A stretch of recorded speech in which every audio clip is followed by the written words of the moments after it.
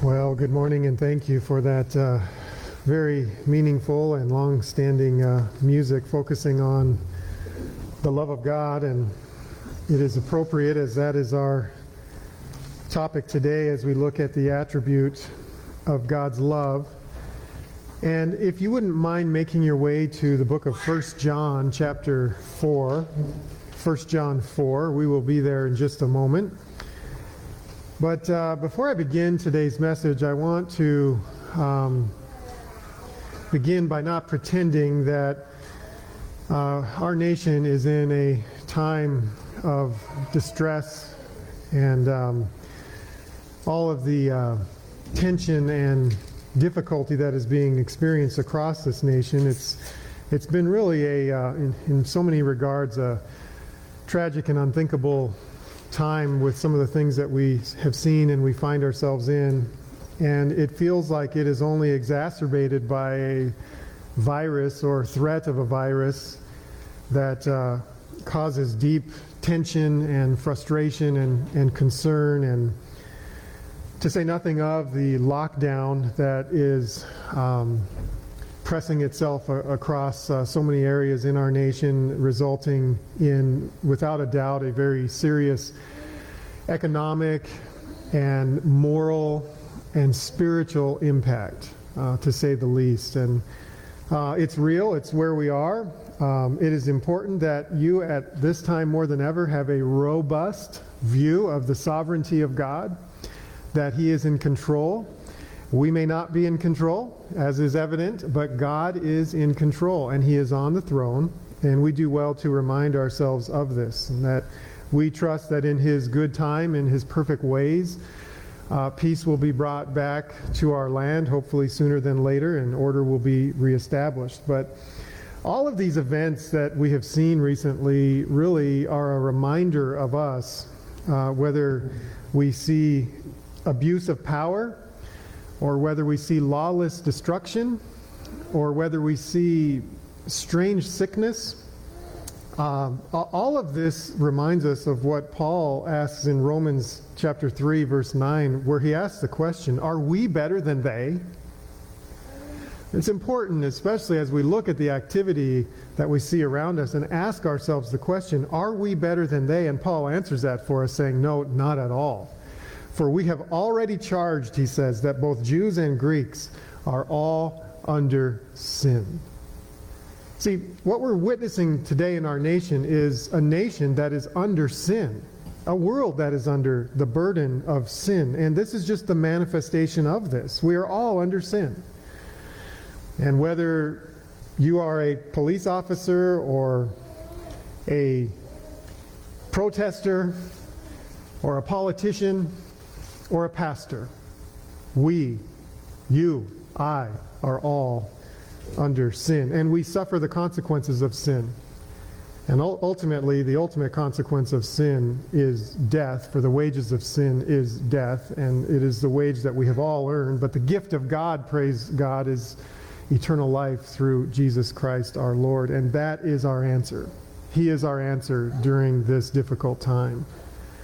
And God is in the process of redeeming a lost and fallen humanity, and this just shows how lost we are. But I long for that day in Revelation 5:9, when we think of all the racism and class wars and violence and such. I long for the day, Revelation 5:9, where they sang a new song. Amen. Worthy art thou, O Lord, to take the book and to break its seal, for thou wast slain and didst purchase for thy God with thy blood men from every tribe and every tongue and every people and every nation, and thou hast made them to be a kingdom and priests to our God.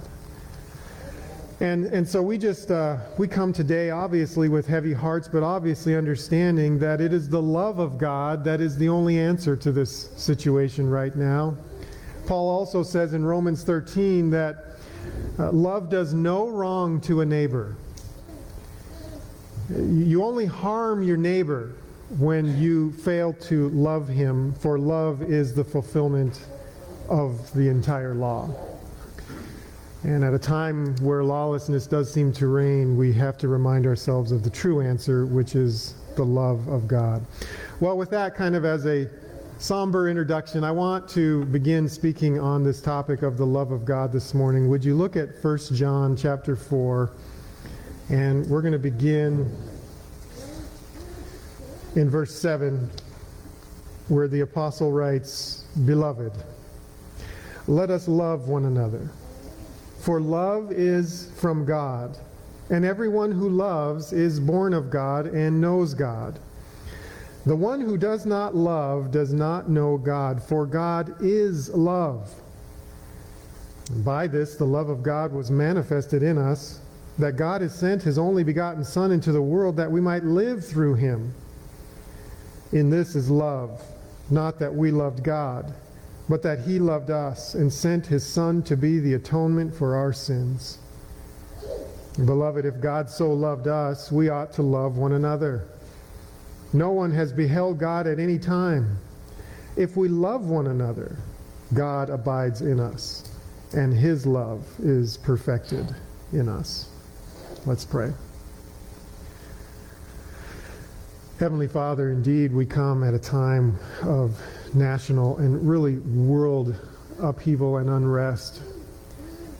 And Father, we know that you are at work. We know that you are an all-powerful God with an almighty plan that is working itself out, and we love you and we trust in you for that. And Father, there are times where even our own faith may be tested, but Lord, you have promised your love has been set upon us. And we love you in return, for you first loved us. And we love our fellow man as well. And during these times, Lord, let us see what it truly means to love our fellow men, to love even the unlovely and the unlovable. And Lord, that is how we are most like you. As we consider the attribute of your love for us, Lord, may we be convicted to our souls this morning. May we grow and be strong in love and reflect just even a portion of the love that you have shed abroad in our hearts by the Lord Jesus. And we pray all of these things in His name. Amen. Well, we're going to be focusing today on this little topic, little sentence in verse 8, God is love. Now, I'm pleased to speak on the love of God today, but I do have to admit I come to it with a certain level of frustration, as it is such a vast, vast topic, like we have just sung this morning, the love of God. It was A.W. Tozer who said that the love of God, speaking on the love of God rather, is like traveling the globe and visiting every significant city, and then coming back home to try to tell your friends about it all in 5 minutes. That's really what the love of God is like, because it is so vast, it is such a deep and mighty rolling ocean, that to try to pull this off even in one message, and we'll see how how far we get today, is virtually impossible, but I want to try to at least scratch the surface today. And I want to just begin by saying that the love of God is truly an endearing attribute. It's an endearing attribute. It is probably the most precious, most cherished, most prized attribute of God, and most often talked about among men. The love of God is central to our life. It is central to our experience and our relationship, not only our relationship with God, but our relationship with man, as we've already suggested. Love is central to all. Love is the pinnacle of redemptive history. In fact, redemptive history is grounded on the Mount of Love, Mount Golgotha, which is the greatest manifestation of God's love as well as justice. It is an endearing attribute. If omnipotence were God's arm, and if justice were His backbone, and if omniscience were His mind, love would be His heart. And today we're hopefully going to get a glimpse as we journey deep into the heart of God. This is an endearing attribute to all believers. But I will also suggest that this is also a very misunderstood attribute. It's a misunderstood one. J.I. Packer comments on this, that false ideas about love have grown up around it like a hedge of thorns, hiding its real meaning from our view. And it's no small task cutting through this tangle of mental undergrowth. People really don't understand the love of God as they should. And for example, some reduce love to a mere sickly sentiment, that God kind of has this sappy emotion towards men, a good-natured indulgence, almost a weakness, likening God's love to man's love. And that's all that they would know, not knowing God. Some view love to the exclusion of all other attributes of God. You've seen this. I call this the love hermeneutic. That all we see in the world and all we see in the Bible is through the rose-colored lenses of our love hermeneutic. A hermeneutic is the principles of interpreting Scripture. And so whenever you open the Bible on any page, and so obviously when you have a love hermeneutic, you interpret the Bible completely apart from His justice or His holiness or even His wrath. Some believe that love is God's only attribute, as if He didn't possess any other attributes. And it comes to strange teachings like universalism. All dogs go to heaven. How could a God of love send anybody to hell? And strange doctrines like annihilationism, which means that there is no hell. And these are taught today. Others have such a faulty view of love, they believe that they must earn the love of God. And that if you have to earn the love of God, you must maintain the love of God as well. And this translates to our relationships, does it not? Would not a father, would not a mother who is constantly under the duress of earning their Creator's love, would that not translate also into how they run and operate a family and how children relate to parents and siblings? And so it's a very, very important topic we have this morning. I want to help us define the love of God, and I want to give you a couple of biblical terms, but before I do that, I want to just mention that God's very nature is love. Now, the Apostle John declares this to us in an interesting way in this text. He just completely comes out and says that God is love. That's who He is. Now, in Scripture, John has also spoken about the nature of God in other respects. He said in John 4:24 that God is spirit. Remember when we studied the spirituality of God? That is, He is non-material, non-corporal, and He is to be worshipped in spirit and truth. He says in 1 John 1:5 that God is light, which gives us understanding, which gives us truth, also speaking of purity and clarity and revelation and insight. And here in 1 John 4:8 we learn that God is love. And it's more than just a characteristic of God. It's more than just an action that He does. It is who He is. God is love. And it's what He is. Now, I just want you to jot down a couple of terms. I don't have them in your notes. I probably should have put them there. But the Hebrew word for love is hesed, H-E-S-E-D, hesed. And it's interesting because both the Hebrew and Greek give us a couple of different nuances of what biblical love is. Hesed is known in the Scriptures in the Old Testament as a kind love, an enduring love. It's a gentle love. And the New American Standard translates this word hesed very frequently as loving kindness. I think the Old King James does as well. Loving kindness, meaning more than just love, but it's a kindness that is associated with that, a goodness that is associated with this. Many Old Testament scholars refer to this love as a sticky love, meaning that once it gets on you, you can't get this love off of you. And that's the Old Testament idea of hesed. It's on you. It follows you. The counterpart, I don't say the equivalent because it's not, but the counterpart is the New Testament Greek word agape. You probably are familiar with agape love. This is the love of choice. It is the love of will. It is a determined love. It is a principled love. It is a decisional love. And it is a love that is a giving of oneself, the agape love in the New Testament. And so these two words help us with our definition, which we have said here this morning is the attribute of God, love that is. whereby he discloses an intimate knowledge of himself, and he willfully gives of himself for the purpose of a relationship with you and I.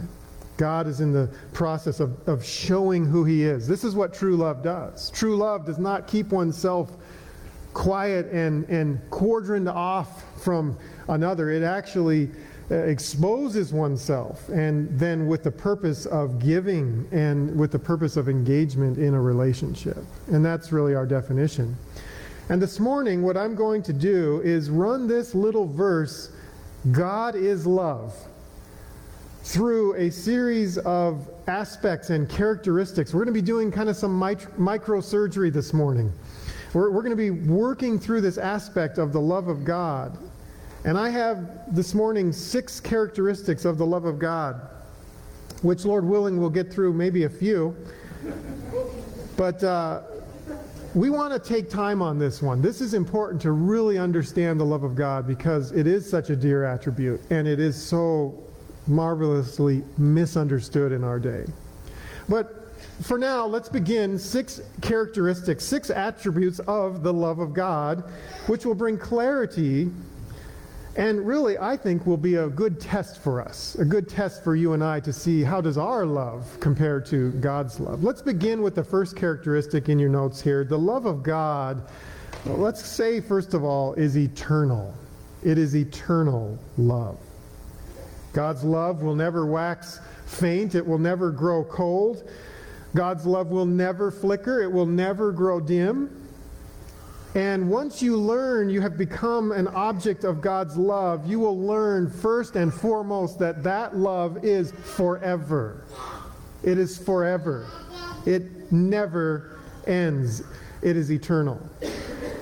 Now, this is hard for us to grasp because man's love is so temporal, right? It is so short-lived. It is so conditional and based on other factors being present. But God's love knows nothing of that. Man loves so long as it is good for him, as things are working out, as long as the emotions remain, as long as the thrill lasts. As long as I remain excited about you and you about me, then we will have love. But we fell into love, and we can fall out of love. And this is human love. This should not surprise us. But this is not divine love. And man's love is temporary, but God's love is forever. Some scripture that supports this truth is Psalm 103 and verse 17. The loving kindness of the Lord, there's our word, hesed. The loving kindness of the Lord is from everlasting to everlasting. This is very interesting. The loving kindness of the Lord. The love of God is from everlasting to everlasting. Does this remind you of a message that we preached earlier on the eternality of God? And Psalm 90, remember when it said, from everlasting to everlasting, thou art God? So it would make perfect sense to follow that if God lasts forever, then his attributes also last forever. And love here specifically is said, Psalm 103:17, lasts forever. Another interesting text in Jeremiah 31. Jeremiah 31 and verse 3. Jeremiah, speaking of the children of Israel, says, I have loved you with an everlasting love. And therefore I have drawn you with loving kindness. That sticky love, I stuck it on you, and I drew you with loving kindness, the children of God. And again I will build you, and you shall be rebuilt. O virgin Israel. You see the intimacy here. You see the closeness here and the self-revealing aspect here. Again, you shall take up your tambourines and go forth to the dances of the merrymakers. And here a prophet, right? Prophets, I thought they were gloom and doom, but here saying there is goodness in store for the people of God. And you shall plant vineyards, and it talks about how you will enjoy them. And he closes off here saying, arise and let us go to Zion, to the Lord our God. And there's just this aspect here that you can just sense his love and sense his intimacy and his desire to be with his people. And this reflects this eternal love of God, locking on to us and bringing us goodness in this relationship that he has. That's the Old Testament, but does this carry through in the New Testament? Well, it does. And I'd like you to turn to Ephesians for this. Ephesians also speaks of the love of God, and we'll bounce out of this text a couple of times today. But in Ephesians chapter 1 and verse 3, we read, "Blessed be the God and Father of our Lord Jesus Christ, who has blessed us with every spiritual blessing in the heavenly places in Christ." And look at verse 4 here. "Just as he chose us in him before the foundation of the world." We have a time reference here. We have a reference to some chronology before the foundation of the world. This was a long time ago. Even most conservative scholars say that the earth is probably 6,000 to 10,000 years old. So it's longer than that. But it was before the foundation of the world. He chose us that we should be holy and blameless before him. Now look at this. In love, he predestined us to the adoption as sons through Jesus Christ to himself. Note this, according to the kind intention of his will. This is speaking of that eternality of his love, that loving kindness that before you were born, before I was born, before the world was even formed, God chose us in him. In love, he predestined us by the kind intention of his will. And this lesson today is not on predestination. That's an entirely different lesson. That is well worth your study. Please note, though, that the doctrine of election and the doctrine of predestination has never been designed by God for the sake of division or disunity or infighting or denominational separation. Not at all. Look at our text here. Election and predestination is according to love, and it is according to the kind intention of his will. There's kindness involved in this. And we could say so much more about that. But 2 Thessalonians 2:13 refers to us as being beloved by God. He says, we should always give thanks for you, brethren, beloved by God. That's our name. We are the beloved. And it's God's love that has been set upon us from all eternity. This is an eternal love. And as I leave this point, I just want to say this by way of application. Some of you struggle with this issue of the eternal love of God, and you need not. Some of you struggle with the love of God, asking yourself the question, looking into your past and wondering, how can God love somebody like me? And how can he permanently love somebody like me? And perhaps some of you struggle with the temporal love of man. Some of you perhaps had fathers who did not express the love of God that you have come to know. And so, because of poor examples you have seen and lived with, you wrongfully equate your fatherly love with your heavenly Father's love. And it is not necessarily the same. In fact, it is most likely not the same. Some of you struggle with acceptance, and some of you struggle with family situations and broken relationships.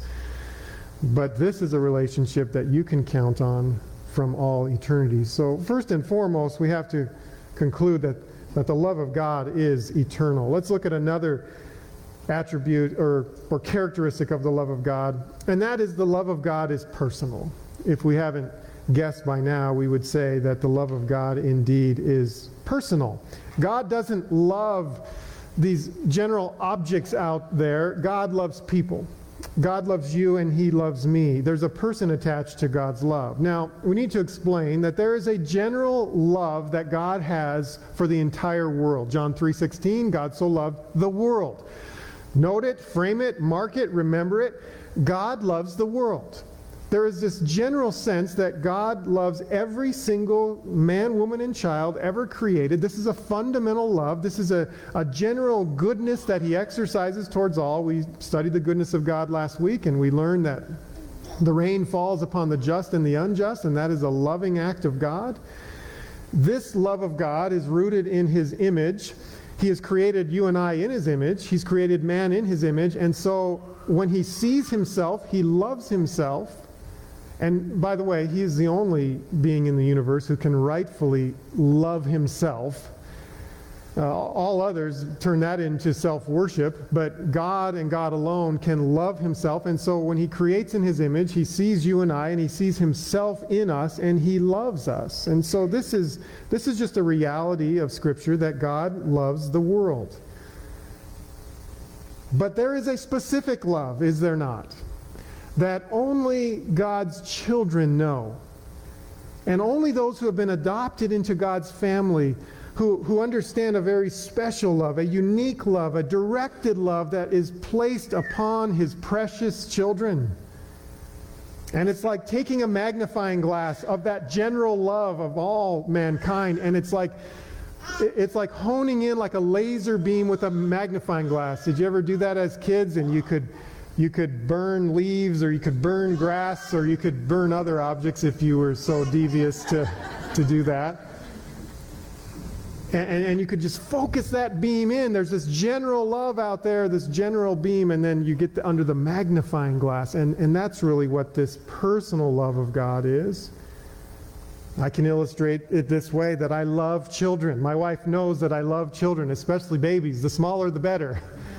I love children, and I love your children. But my children have their Father's special, special love. And yes, while I love and adore all children, and love to, especially when they're small enough, you can pick them up and spin them around your finger and bounce them around, but my kids are exceptionally special to me. And they bring me a particular joy. And I rejoice over them. In Zephaniah 3, verse 17, we read God speaking of his children. He will exult over you with joy. He will renew you in his love. He will rejoice over you with shouts of joy. See, folks, we really need to understand our God in this light, that he exults over his children. Because sometimes we allow the weight and guilt and heaviness of sin to think, oh, he can't be rejoicing over me at this moment.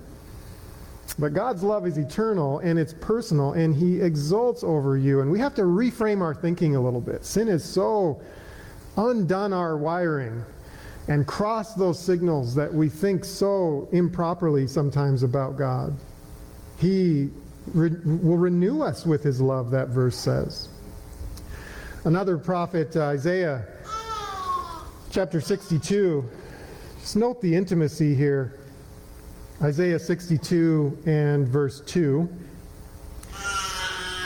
Again, speaking of the people of God, all the nations will see your righteousness, and all kings your glory, and you will be called by a new name. You know, we're all going to get a new name. Revelation says that. It's going to be given to us on a stone, and only the recipient of that name that stone will know what that name is. But we're going to get a new name here, prophesied in Isaiah as well, in which the mouth of the Lord will designate.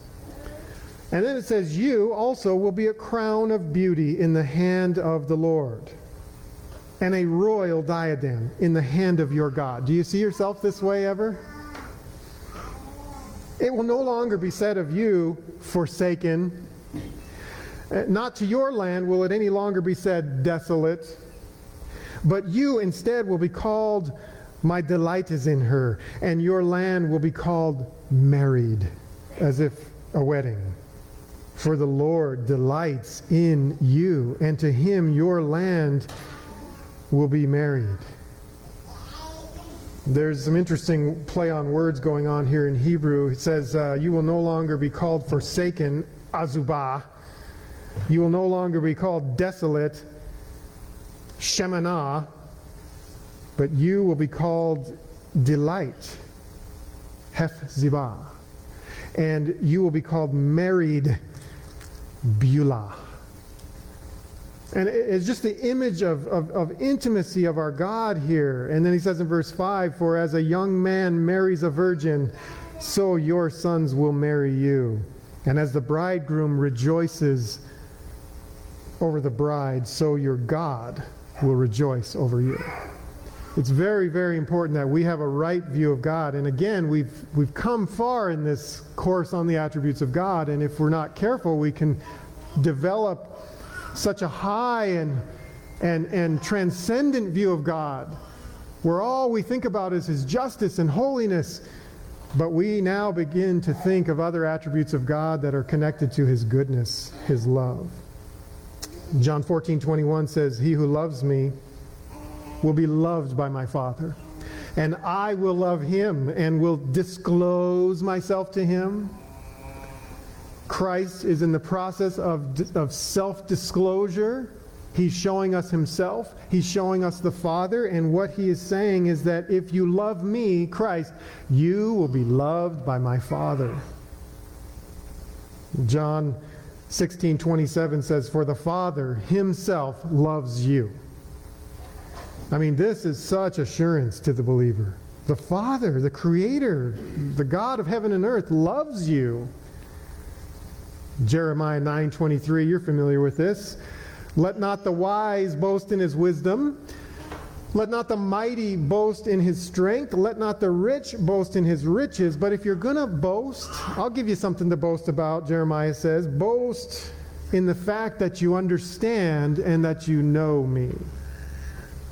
And that I exercise hesed, sticky love, loving kindness, which draws you to myself.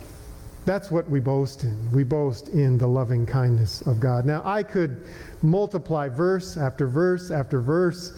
We would do well to meditate on this. We need to move on. Suffice it to say here with the words of Packer that God's love is an exercise of his goodness towards individual sinners. That's this point here. Love is personal. It is not a vague, diffused goodwill towards everyone in general and nobody in particular.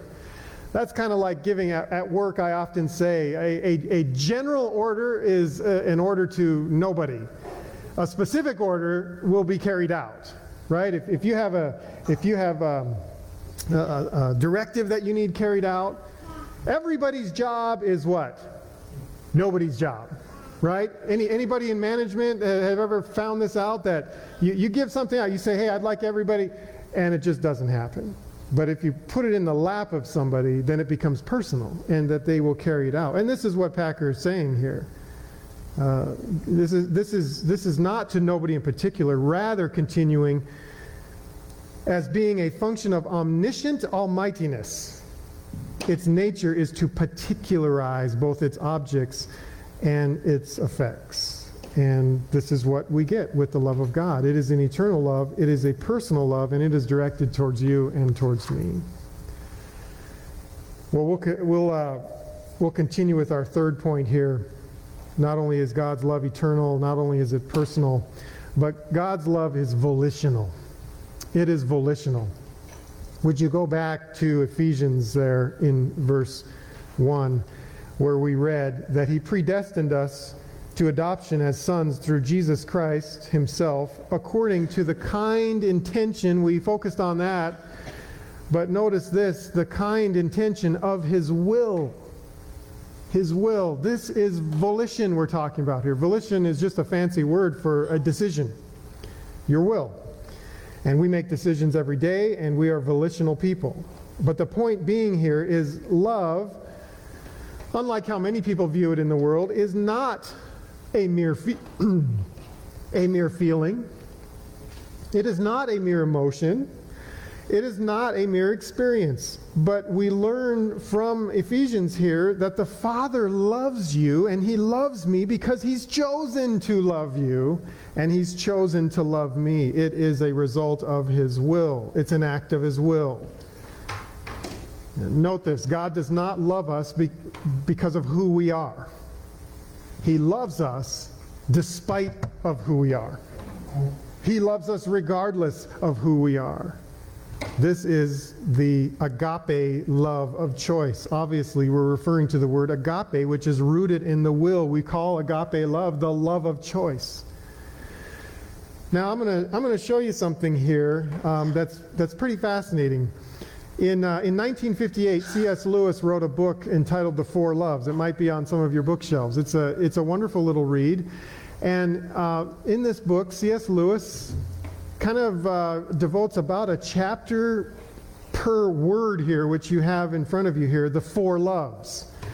And in Greek, because love is such a difficult word to capture, we just have one word in English, but in Greek they have four words for love. And they're listed in your notes there. You can just jot down a couple of notes on each one of these. Eros, you might be familiar with. This is the romantic love. We get the word erotic from this love. This is a Greek word, eros, and it is an emotional love, but it's the love of desire. It's the love of passion. It is sensual love.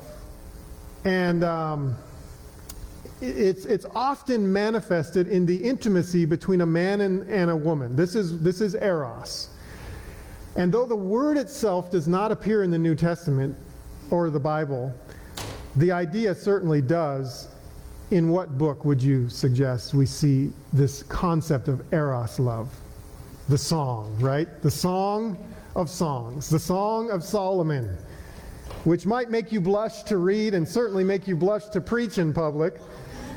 But the Song of Solomon speaks to this issue of this passionate, powerful love of desire. And it's a real love, part of our humanity. Another love is called storge. It's the love of family, the love of kin. It's a natural love. Lewis in his book called it a built-in love.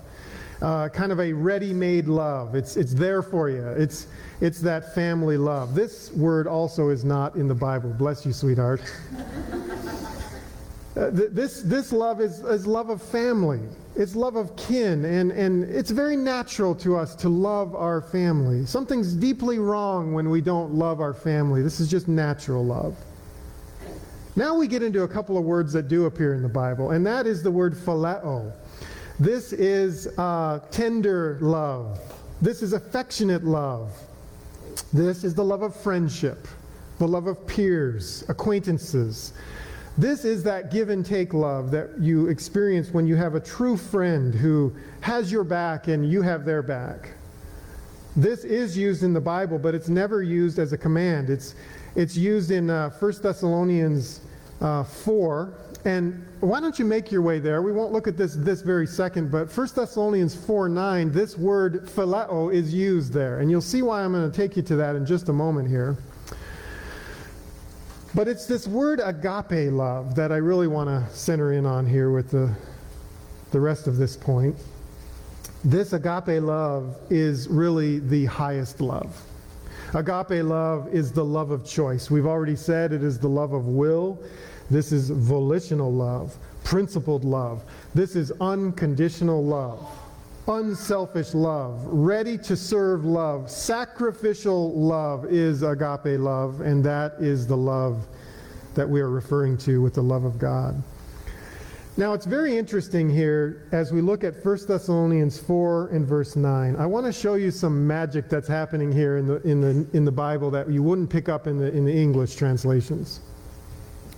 If you look very carefully, and if you have a literal translation, you will see the hints of what's happening here. But unless you read this in the Greek, you won't get the full picture here. I'll help you with this today. But we have phileo and we have agape, and you now know the difference between these, but watch what happens here. It says in 1 Thess 4:9, Paul says, "Now as to the love of the brethren, you have no need for anyone to write you, for you yourselves are taught by God to love one another." Now, first reading, you might just read this and say, okay, love of the brethren, taught by God to love one another, right? Let me walk you through what's really happening here. I'll translate as we go. Verse 9, "Now as to the phileo love of the brethren," Philadelphia, "you have no need for anyone to write to you." Why? For you yourselves are taught by God to, can you guess it? Agape one another. You see that? Phileo love is that tender love, that affectionate friendship, love of peers and acquaintances. If I don't know you very well, I might just love you because you're a brother and sister in Christ. But it's the agape love that is that highest love, that principled love, that sacrificial love. No greater love has any man that he lay down his life for his friend, not just merely be an acquaintance with his friend. And this is what is happening here. Now, as to the phileo love, I don't have to teach you about phileo love. Why? Because you are taught by God, the God of love. God is love, 1 John, to love one another, to agape one another. This is powerful here. This is very important to understand these words here. Now, this happens one more time, if you wouldn't mind turning to John 21. Jesus teaches a sobering lesson to Peter, who is being prepared here in John 21. Jesus has risen from the dead. Peter has denied him already, and this is some of the last words that Jesus speaks to Peter, and he wants to make sure Peter, because he's been a spokesman all the time, and he's been a leader in the church and leader of the apostles and disciples rather, and he wants to make sure that he understands the love of Christ here. And so in John 21 it says, in verse 15, when they had finished breakfast, Jesus said to Simon Peter, he said, Simon, son of John, do you love me more than these? And he said to him, yes, Lord, you know that I love you. He said to him, tend my lambs. And he said to him again a second time, Simon, son of John, do you love me? And he said to him, yes, Lord, you know that I love you. And he said to him, shepherd my sheep. And he said to him a third time, Simon, son of John, do you love me? Peter was grieved because he said to him the third time, do you love me? And he said to him, Lord, you know all things. Omniscience. You know that I love you. What is happening here? Well, we need to look again into the Greek words because we would miss this in the English translation. Let me just quickly, with our time left here, walk you through what Jesus just asked him and how he interrogated Peter. So when they had finished breakfast, Jesus said to Simon Peter, Simon, son of John, do you agape me more than these? And he said to him, yes, Lord, you know that I phileo you. And he said to him, tend my lambs. Verse 16, he said to him a second time, Simon, son of John, do you agape me? And he said to him, yes, Lord, you know that I phileo you. And he said to him, shepherd my sheep. Verse 17, he said to him a third time, Simon, son of John, do you phileo me? He's changing the words now. Peter was changing the words first. Now Jesus is changing the words. And Peter was grieved because he said to him a third time, do you phileo me? Do you see why he was grieved now? You see what's going on here is Jesus is saying, do you love me, Peter, with the highest love? Are you ready to give all for me, Peter? And Peter's coming back saying, I like you, Jesus. We're pals. Do you love me? I like you. And finally Jesus says, do you like me, Peter? And it's just so sad that Peter, you got to give him points for honesty here. He says, you know all things. I can't hide from you. I don't have that agape love that you're constantly referring to here. I have phileo love for you. And like I said, you give him points for honesty here, but that's as far as Peter could come. And he says, then feed my sheep. Well, that was a very, very difficult experience for Peter. But did he come through it? How did Peter turn out in the end? Do you know? Well, it's interesting because in 1 Peter, which is written by Peter, it does appear that he got it. Because in 1 Peter 1:7, he talks about the proof of your faith being more precious than gold. The one who denied Christ, said he believed and would go to the ends of the earth with him, who denied him, now is speaking about true faith, proven faith that is more precious than gold, which is perishable, even though tested by fire. He says in verse 8 here, and though you have not seen him, here it is, you love him, agape. Peter's now using his Lord's word. He's gone through those tough lessons. And now he's feeding his sheep. Do you see it? That though you have not seen him, you love him. And though you do not see him today, but you believe in him and you greatly rejoice with joy inexpressible and full of glory. And we could talk about the fact that Peter, ever since this time with his Lord, learning the true meaning of love, has been feeding his sheep for all generations. Well, we have 3 more points to get through. We've covered 3 so far, and I have 3 other points that really draw out the love of God, and unfortunately, you're going to have to come back next week to get those. But of all attributes, let's take time on the love of God. Let's really work this through this week. Begin to process the fact that God's love is eternal, it is personal, and it is volitional. And though we have not seen him, we do love him with joy inexpressible. I hope that you possess the love of God this morning. I hope that you have been drawn by his everlasting loving kindness, and that as a result that you give your life in service and sacrifice to him wherever he would take us. And in this day of trial and struggle, it is this very love that we need to look to the most for peace and security, and it is found alone in Christ, sent by the Father, who loves him from the beginning and who has shed his love abroad in our hearts. Let's pray as we close our service this morning. And why don't we stand? We've been sitting for a little bit here.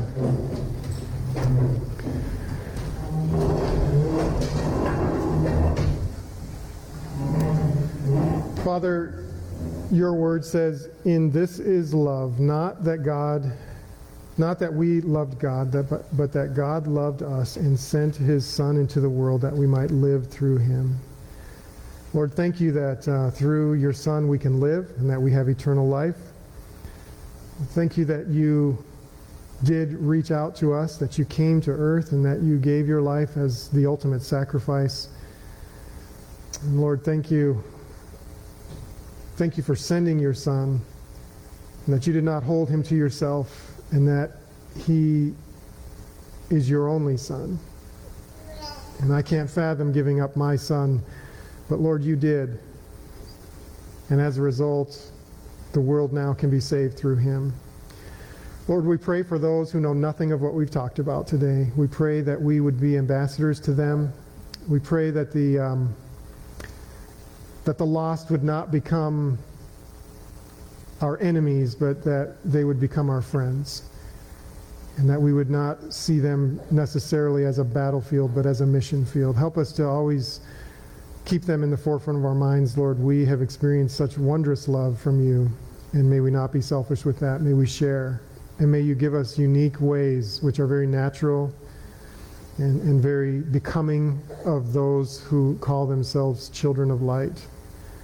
And may we speak when those opportunities happen. Lord, bless this congregation, beloved by God. Father, show them your love this week. Encourage them and strengthen every heart, we pray. In Jesus' name, amen.